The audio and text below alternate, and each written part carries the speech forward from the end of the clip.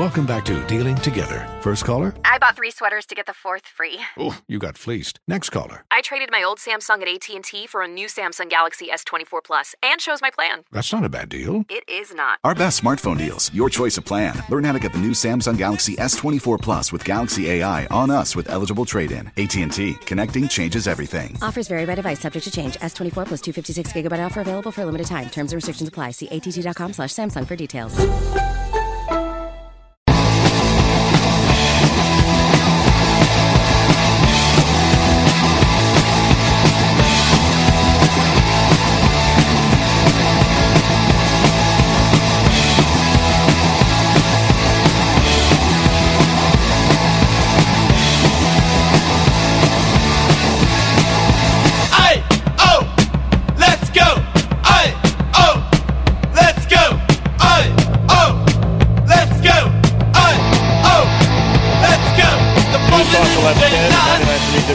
Brett Jensen here with you on this Thursday night of Breaking with Brett Jensen. We're going all the way up until 8 o'clock. 704-570-1110 as always is the number. And guys, follow me on X at Brett_Jensen for all the latest and breaking news in and around the Charlotte area. And if you were following me on X a couple hours ago, you would have seen that I promoted tonight's show, and that is Don Brown is in studio with me for a full hour tonight. Don Brown is running for Congress in District 8, where we just had a debate 1 week ago tonight, if I'm not mistaken, or excuse me, 1 week ago last night.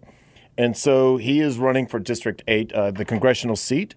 And this is going to be part of a series of a lot of candidates that I'm speaking to. Last night I had Dale Falwell on for 30 minutes, Chad Brown, who's running for Secretary of State. Tomorrow night I've got Deanna Ballard, who's running for Lieutenant Governor. She's out of Lincoln County. Most people think that she's going to finish in the top 3. And so she's coming on for 30 minutes tomorrow night. So we've got a lot going forward as we ramp up towards March 5th, the election day for the primaries. And I believe early voting starts February 17th, which is on a Saturday. All right. So like I said, Don Brown is in studio with us today. And Don, first of all, thanks for doing this. I know there are a lot of different ways you'd rather be spending a Thursday night, so I really appreciate that. And I know our listeners do as well. Love BT, man. Glad to be here. One of my top things. So I want to start, before we get into any of the political questions and anything like this, I want to get into the situation of what exactly did you do with Donald Trump? What was your affiliation with Donald Trump? Because I've heard like 3 or 4 different things, and I can never get a straight answer from anybody. I was involved in a number of key military issues in 2019, and the most direct contact that I had with President Trump involved a young 82nd Airborne lieutenant named Clint Lawrence, who I wound up representing. Lawrence had been charged with quote-unquote murder for a firefight in Afghanistan in 2012. He was convicted in 2013 after the Army actually took his platoon and said, hey, you either testify against your lieutenant or we will charge you with murder.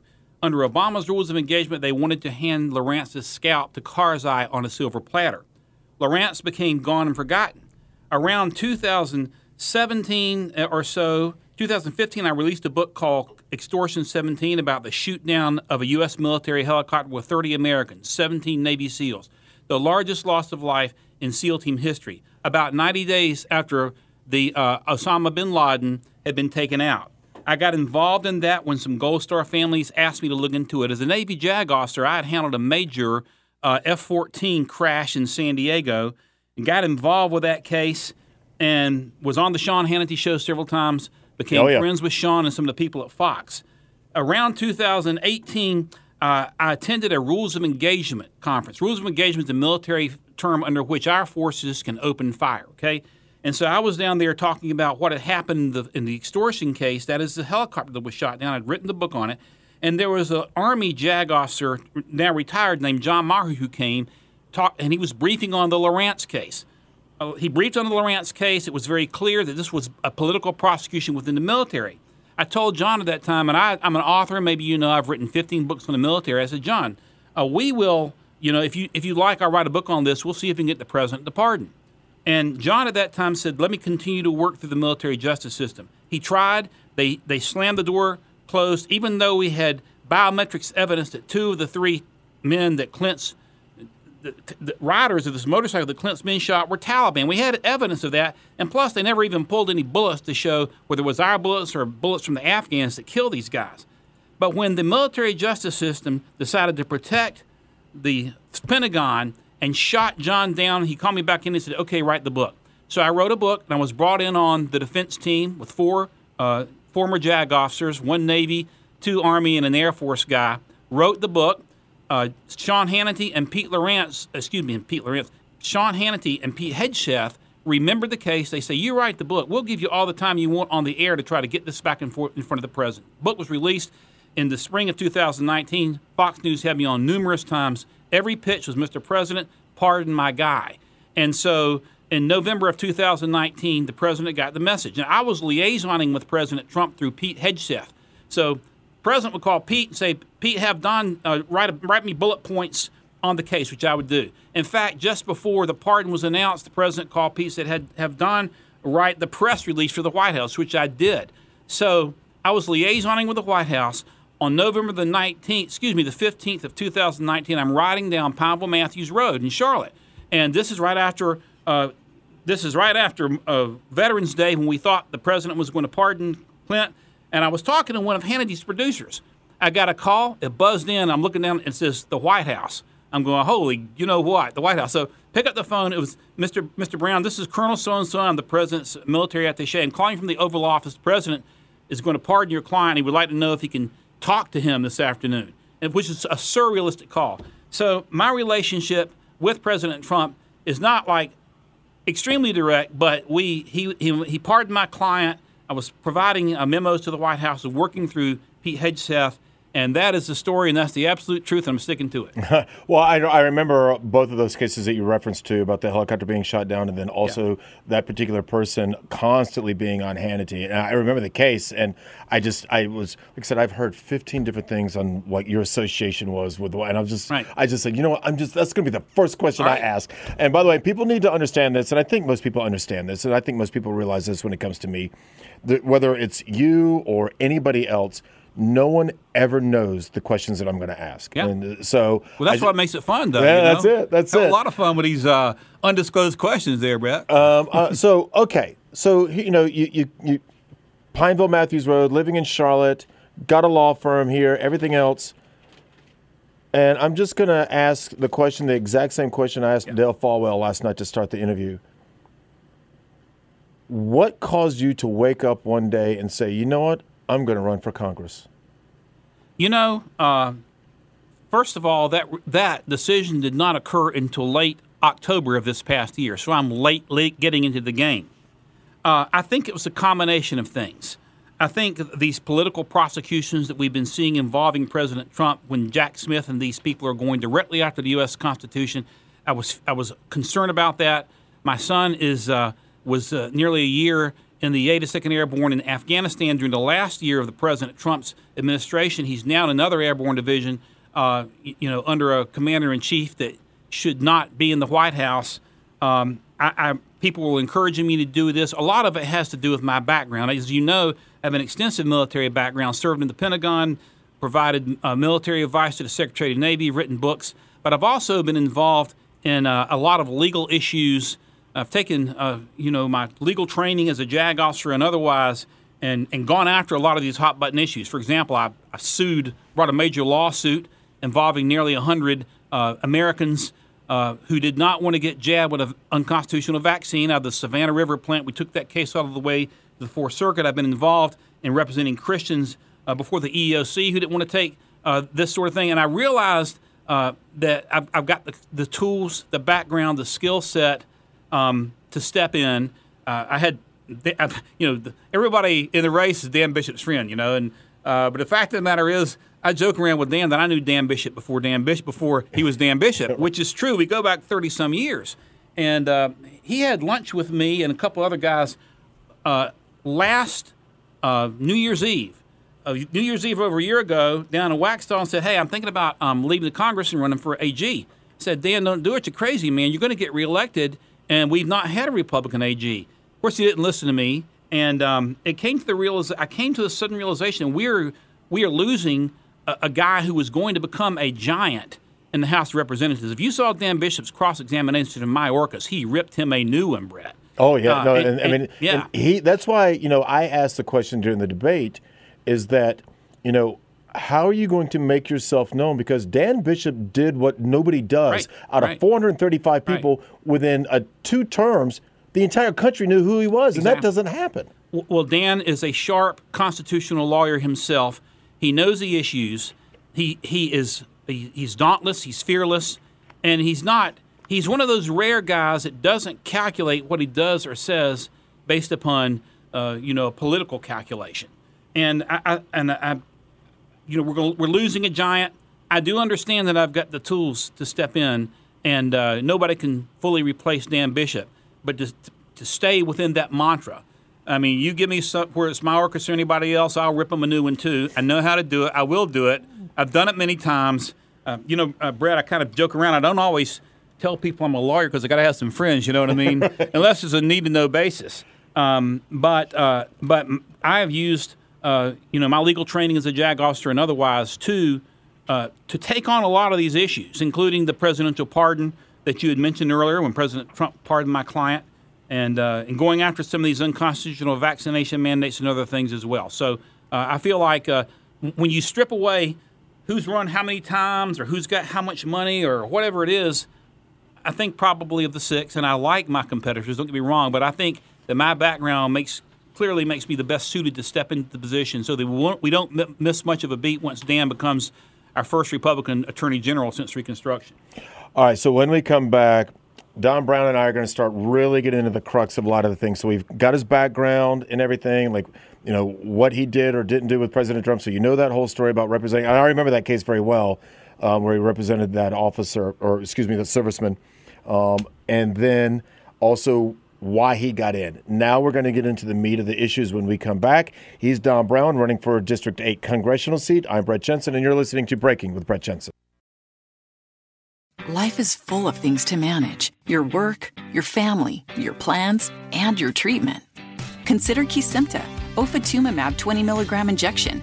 You can take it yourself from the comfort of home. If you're ready for something different, ask your healthcare provider about Kesimpta and check out the details at kesimpta.com. Brought to you by Novartis Pharmaceuticals Corporation.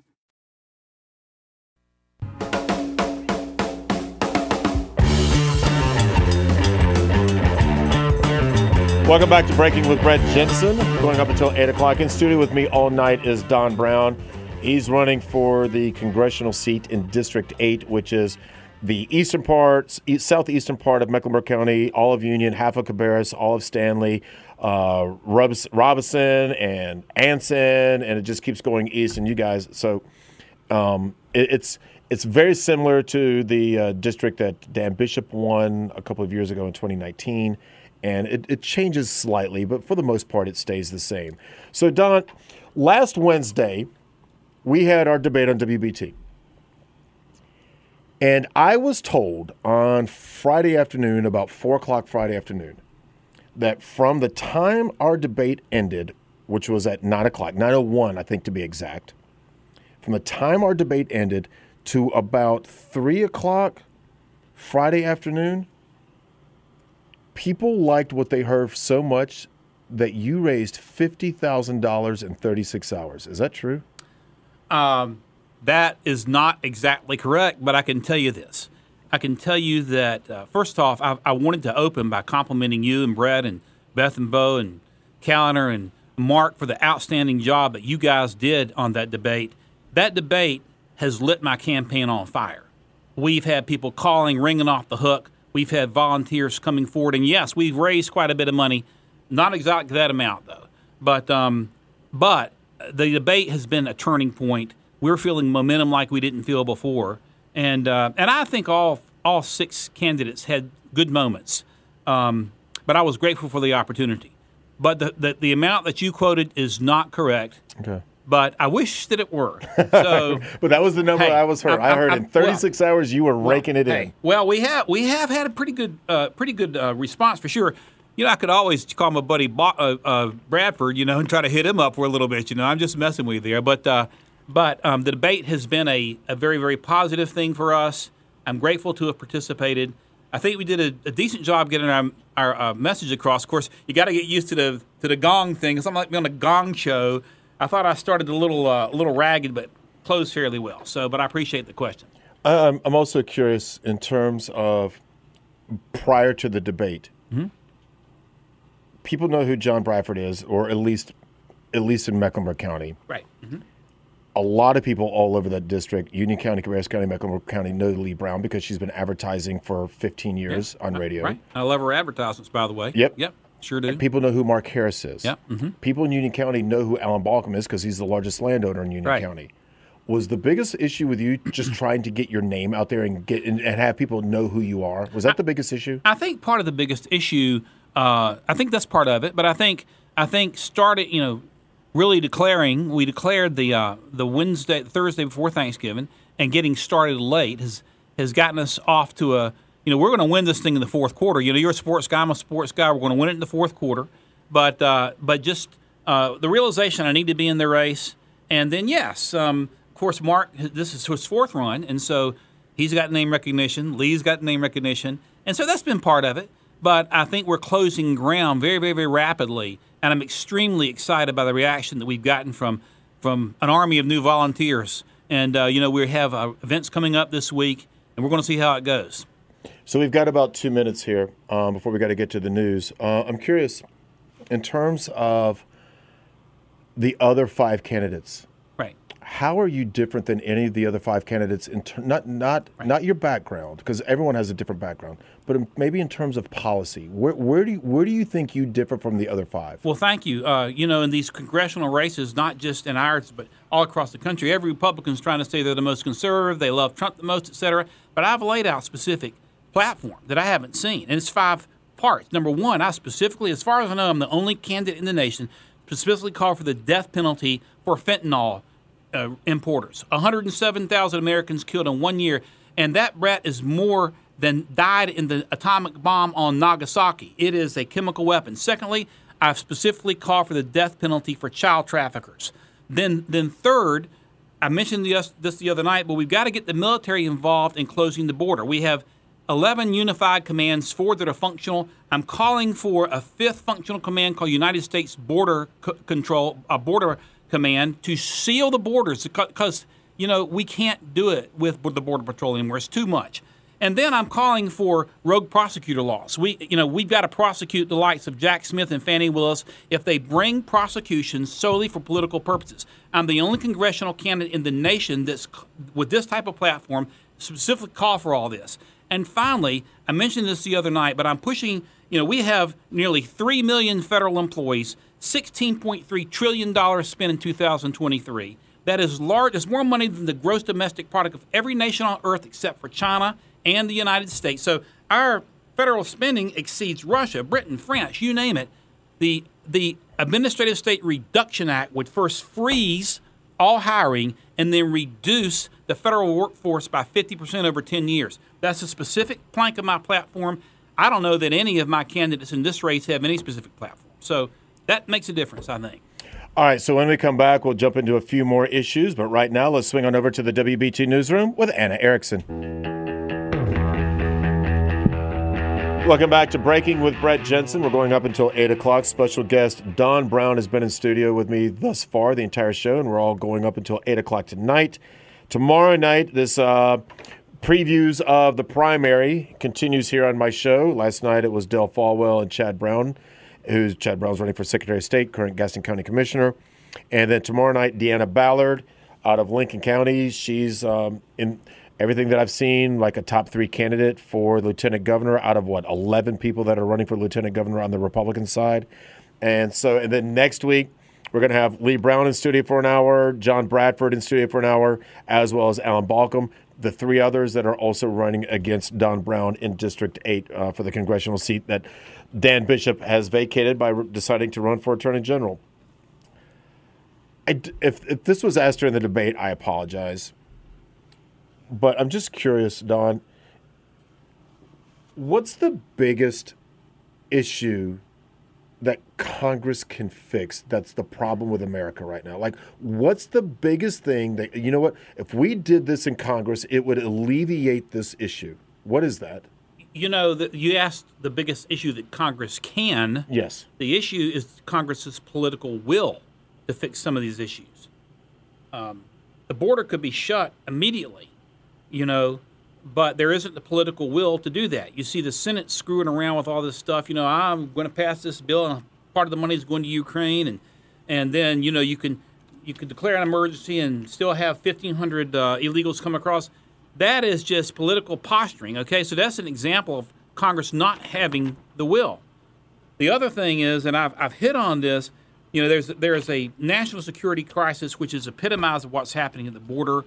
But we've got a budgetary crisis that is, we have a $34 trillion debt. And I touched on this a little bit the other day, but, Rothschild is rumored to have said that, give me control of a nation's currency and I don't care what laws you pass. Meyer Rothschild is rumored to have said that. It underscores the power of a national currency walking hand in hand with a world power. During the biblical days, you had the Roman denarius. When the Brits, when they said sun never sets on British soil, the pound sterling was the international dollar of exchange. In 1944, at Bretton Woods, the dollar became the international currency of exchange. The Congress has been spending money like a bunch of drunk sailors. One of the reasons I'm running is because we put too much belief that a president can fix things, but the constitutional scheme puts Congress in charge. Congress could cut the money today. In 1974, there was an act called the Congressional Budget Control Act, which requires the Congress to split the budget up into 12 appropriations slices and get it to the Speaker by July. That's only happened 3 times, Brett. And so what winds up happening when October rolls around and the budget has not been met, they pass these crazy continuing resolutions, which is money basically given to the deep state. It funds the likes of Jack Smith. I will not vote for a continuing resolution. The issue is, what does Congress have the will to do? And we have to go to the floor of the House. We've got to send an army of patriots to the floor of the House to really kind of take charge of the situation and put pressure on them and hope and pray we get control of the Senate. You said I think you said during the debate last week that a constitutionalist, and you're a lawyer in the legal ways. And so I believe Brett Kavanaugh entered that, the Supreme Court justice, I believe he described himself as that way as well. What exactly does that mean, and how is that different from anyone else? First of all, I understand the Constitution. I lecture on the Constitution. I understand the basic principle of the Constitution, that it is a great restraining device against excessive government power. We are a constitutional republic, Article 4, Section 4. We are not a democracy. The guy who wrote the Constitution, James Madison, said that democracy is the most vile form of government. So the Constitution itself is characterized by multiple checks and balances to restrain government power. What's happened is that the deep state and the Democrats and even some Republicans swear allegiance to it. Then they turn around and take the position that you got a Constitution over here, but government's supposed to be a lollipop factory to create goods, to bribe people's votes. Whether it's Biden unconstitutionally trying to forgive student loans or Obama phones, you name it. But a constitutionalist understands that through the lens of the Constitution, government is to be limited. And we have to go in, and I mentioned this the other night, Brett, but this is part of this Administrative State Reduction Act I'll propose. We've got to take a meat cleaver to the administrative state. We've got over 400 agencies, 3 million employees. They make the law, Brett, because they go in. Congress has advocated its responsibility. Forbes did a study a few years back that in fact 2022, that for every law passed by Congress, there are 19 regulations passed by these administrative agencies. These regulations, in many cases, have the force and effect of law. I heard your buddy the other day doing an analysis, Vince Coakley, an analysis of this case that's before the court now. But right now, they have the power to make the law. And so most of the laws that you and I face on the federal level are by unelected bureaucrats. The Congress must have the will to cut these agencies. And we must return rulemaking to the Congress. This is where you hear the phrase the imperial presidency. Congress has given these administrative agencies, mostly under the executive branch, the power to make law. And the Congress goes out and raises money and doesn't get the budget done by October, passes continuing resolutions, funds the likes of Jack Smith, and it's like giving a drunken sailor, more vodka to swill on, and then throw up in the morning. The Congress has advocated its responsibility. I feel very passionately about this. I don't know if I answered your question or not, but I think I did lay out part of the problem that we have to understand. So a constitutionalist, back to your question, understands limited government. And I can tell you, for every bill that I look at, propose, consider, I will vet it through the lens of the United States Constitution. Article 1, Section 8 sets forth the basic duties of the United States Congress. The post office, the Army, and the Navy, but there's no role for the Congress to have a Department of Education, for example. So the Department of Education must go. Every agency that is not constitutionally authorized must go. We have to take a meat cleaver to the government, and that will be my mantra to do the best I can to try to cut agencies if and when, by the grace of God, I get there to Washington. What's the biggest need of your district in District 8 that you would be able to take the fight to Washington for, or try to get for your district? Well, there are two things. One, I'm concerned about our Lumbee friends. The Lumbee Fairness Act must be passed. It's been sitting around there. Lumbees have not been recognized like other tribes. That was a question that I was going to ask you, because the Lumbee tribe actually asked me to ask you that. I beat you to the punch, didn't I? Yeah, you did. All right, you guys down there. I beat my man Brett Jensen to the punch, but I'm going to push that like a madman because I cannot take injustice. When I fought to try to get Clint Lawrence out of a federal of U.S. military penitentiary in Leavenworth, I can't stand the injustice of seeing a young officer being prosecuted for political reasons. The same thing when we were able to open up an investigation to the Armed Services Committee with Extortion 17. You probably don't know about that. I was working with the late Walter Jones, Mac Thornberry, the former chair of the Armed Services Committee, actually opened an inquiry with the Pentagon. What's happened to the Lumbees is an injustice. I'm going to fight it. I'm going to fight it with the same type of passion I've taken to a number of these other issues that I've been involved with. Second thing, the regulatory state is the problem. So, whether it's the IRS, whether it's the EPA or whatever, unelected bureaucrats are a threat to the 8th District and to every district. 8th District is largely agriculture. Part of the problem with our farmers down there is that there is with farmers all over the nation, we have a small conglomerate of big companies like Monsanto and Tyson and others that are destroying the family farm. And I believe in the Sherman Antitrust Act. Let me tell you that right now.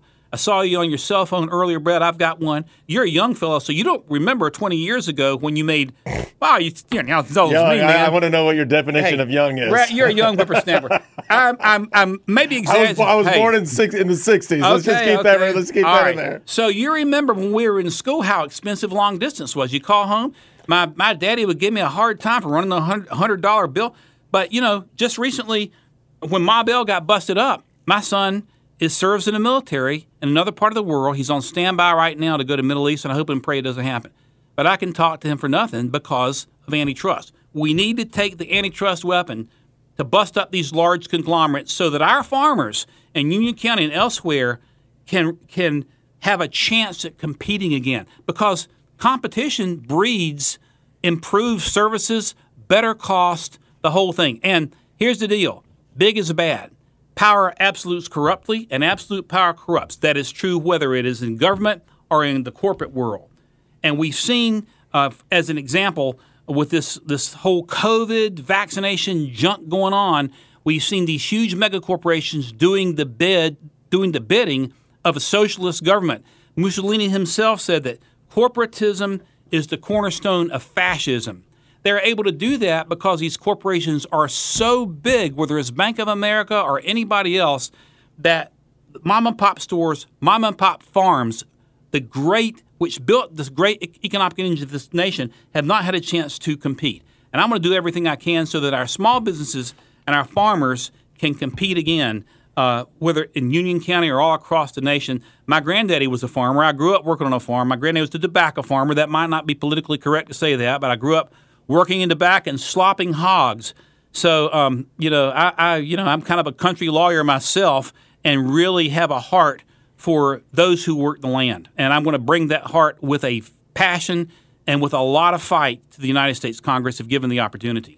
When we return, we will finish up our interview with Don Brown. He's running for District 8 congressional seat, and which is a vast majority, or a vast slice, I should say, of our listening audience. So when we return, our conversation with Don Brown continues. I'm Brett Jensen, and you're listening to Breaking with Brett Jensen. Life is full of things to manage: your work, your family, your plans, and your treatment. Consider Kesimpta, ofatumumab 20 milligram injection. You can take it yourself from the comfort of home. If you're ready for something different, ask your healthcare provider about Kesimpta and check out the details at kesimpta.com. Brought to you by Novartis Pharmaceuticals Corporation.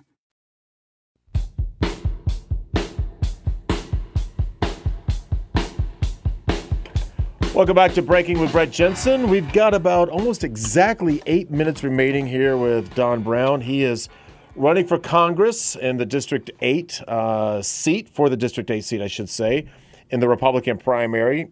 And just, again, a program note, tomorrow we will have Deanna Ballard, who is running for lieutenant governor, one of 11 candidates on the Republican side running for lieutenant governor. She's out of Lincoln County and a current state senator up in Raleigh. And then next week we'll have, in Don Brown's race, we'll have Lee Brown in for an hour, John Bradford in for an hour, and Alan Balcom in for an hour as well. And that'll wrap up the District 8 preview as we head towards early voting and primary day. Where are you going to be on primary day? Or where are you going to be on primary day? Well, I'm probably going to be at a number of different sites and locations to be determined, but we're going to be moving around quite a bit. And all that is under discussion now. Union County, Cabarrus County, Mecklenburg County. We're going to try to get down to Robinson if we can. So we're going to be moving around quite a bit. Certainly during early voting, we're hoping to visit all those places. The county is so large, it's difficult to be in multiple places at the same time. I mean, I love all the counties, love everybody in those counties, and our Republican voters especially. So we don't have a set itinerary, but I'm going to try to get to every place if I can. Something that I know we didn't talk about last Wednesday during the debate, and if we did, it wasn't in any extensive amount. What are your thoughts as a lawyer and as someone who is running to be a lawmaker about the mandatory vaccines for jobs? Because you talked about that a little bit ago about down in Savannah, but also the fact that you cannot sue the makers of the vaccine. What are your thoughts on that? I don't like the fact that you can't sue the makers of the vaccine. The vaccine that Biden was pushing still has not been fully vetted by the FDA. And I think that it's almost a criminal enterprise to force someone. The Democrats say, my body, my choice. But when it comes to an experimental vaccine being jabbed into you, or you're going to lose your job, it's not my body, my choice. So I think that I'm going to push vaccine protection legislation so that, Brett, I can't say, Brett, you got to take this experimental jab, or I'm going to fire you from BT. That should not be happening. We pushed a lot of folks out of the military. And now this woke military is trying to get them back because they didn't want to take the vaccine. And the United States military was not even within the age demographic that they were seriously threatened by COVID anyway. To me, that was the height of irresponsibility by Biden. And as a matter of fact, it's a national security issue because you don't even know what this vaccine is going to do.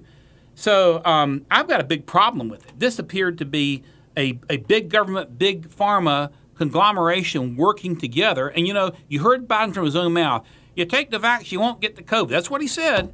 And then they start getting the COVID. And so Lindsey Graham, well, I took my vaccine, I got the COVID. Could it get a lot worse? They talk out of both ends of their freaking mouth, and we're seeing people drop like flies. So it is an unconstitutional proposition to push corporations into it. The argument that we made in front of Judge Michelle Childs, who was one of a federal judge in Columbia, who is one of Biden's 3 finalists for the Supreme Court, was that you are engaging in the in the illegal practice of medicine. Because here you have, Brett, you and I could have a heart problem. And our doctors aren't telling us to take a vaccine. Somebody says, you got to take the vaccine or I'm going to fire you. Psh, they shoot you with a vaccine, and a lot of people dropped. And it is a criminal enterprise, if you ask me. I'm going to fight it with everything I can if it comes up again. So I hope I didn't go a little off the rails there, but it's something that I'm passionate about. Let me tell you, and I'm not taking it, by the way, and won't. I was just curious. Like I said, I a lot of these positions I don't know your stance on, and I was just and when you mentioned that you were involved in a lawsuit earlier, it just sort of raised my antennas a little bit because I was just like, oh well, let me ask about that. Thank you for asking. Like I said, I'm just going to tell it like it is, man, but thanks for asking. All right, so we've got about 3.5 minutes left. And I end every interview this way, no matter if I'm talking to a cop, a teacher, or a politician, or an athlete. Is there anything that I didn't ask you that you wanted to say, or is there any final things that you want to say? Because we've got, like I said, about 3 minutes or so, 2.5 minutes. I'll just say this. One of the reasons I jumped into this race is because we are in a cataclysmic state in this nation. President Reagan famously said that freedom is never more than one generation away from extinction. And if we don't get this budget under control, if we don't rein in the deep state, we are going to lose our constitutional republic. As a naval officer, as I mentioned the other night, I took an oath to defend the Constitution of the United States of America against all enemies, foreign and domestic.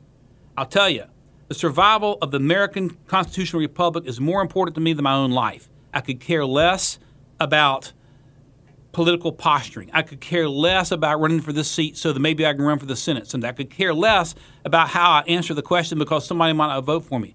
I am who I am, and I'm a fighter, and I'm going to fight for the preservation of this constitutional republic. I've got to look my kids and my grandkids in the eye, win, lose, or draw, and let them know that I did what I could. And you can count on me to fight like you've never seen before if given the opportunity to go there. Don Brown running for District 8 congressional seat. We've got about 90 seconds left or so. Who's winning the Super Bowl? Well, there you go. you didn't see that one coming, did you? I'm a Christian McCaffrey fan, okay? All right. And I think one of the many, many mistakes made by the Panthers was getting rid of that guy. So I'll be pulling for McCaffrey. Although San Francisco is not my favorite city, but it's going to be a good game, I think. And I was going to ask you the one question that I've been told that every North Carolina politician, no matter the level, is told never to answer. The question is always, Western-style barbecue or Eastern-style barbecue? All right. Eastern-style barbecue. Really? All right. Now, let me tell you, because I grew up down east, okay? All right. Parker's in Wilson, and a little bit of hot sauce there and those you got to get down there sometime and try it, I grew up down that way, the hush puppies and the coleslaw. But I love them both, don't get me wrong. But I'm a country boy from down east, so I grew up on it. So that's what I'm picking if given the choice. Well, I have to admit, I would rather do Eastern than Western with all just Western style. With you give me all that barbecue sauce with the ribs and the chicken, and that's great. Right. But with the chopped barbecue, right. I'm with you all day. There you go. Seriously, thank you for coming in tonight. Like I said, we've got about 30 seconds or so, but I really do appreciate you coming in, and I know our listeners do as well. And if you missed any part of the interview tonight, you can go to WBT.com. The entire interview will be there, and as I always say, usually that's a little bit better because they take a lot of the commercials out. There you go. That's it. Appreciate being here. All right, everyone. So that's going to do it for tonight. And then tomorrow, like I said, Deanna Ballard, she's running for lieutenant governor. She's out of Lincoln County. She's a North Carolina state senator. And she is predicted to finish in the top 3 of candidates running for lieutenant governor. Have a great night. I'm Brett Jensen, and you've been listening to Breaking with Brett Jensen. WBT Charlotte, WBT FM Chester, WLNK HD2 Charlotte. News Talk 11.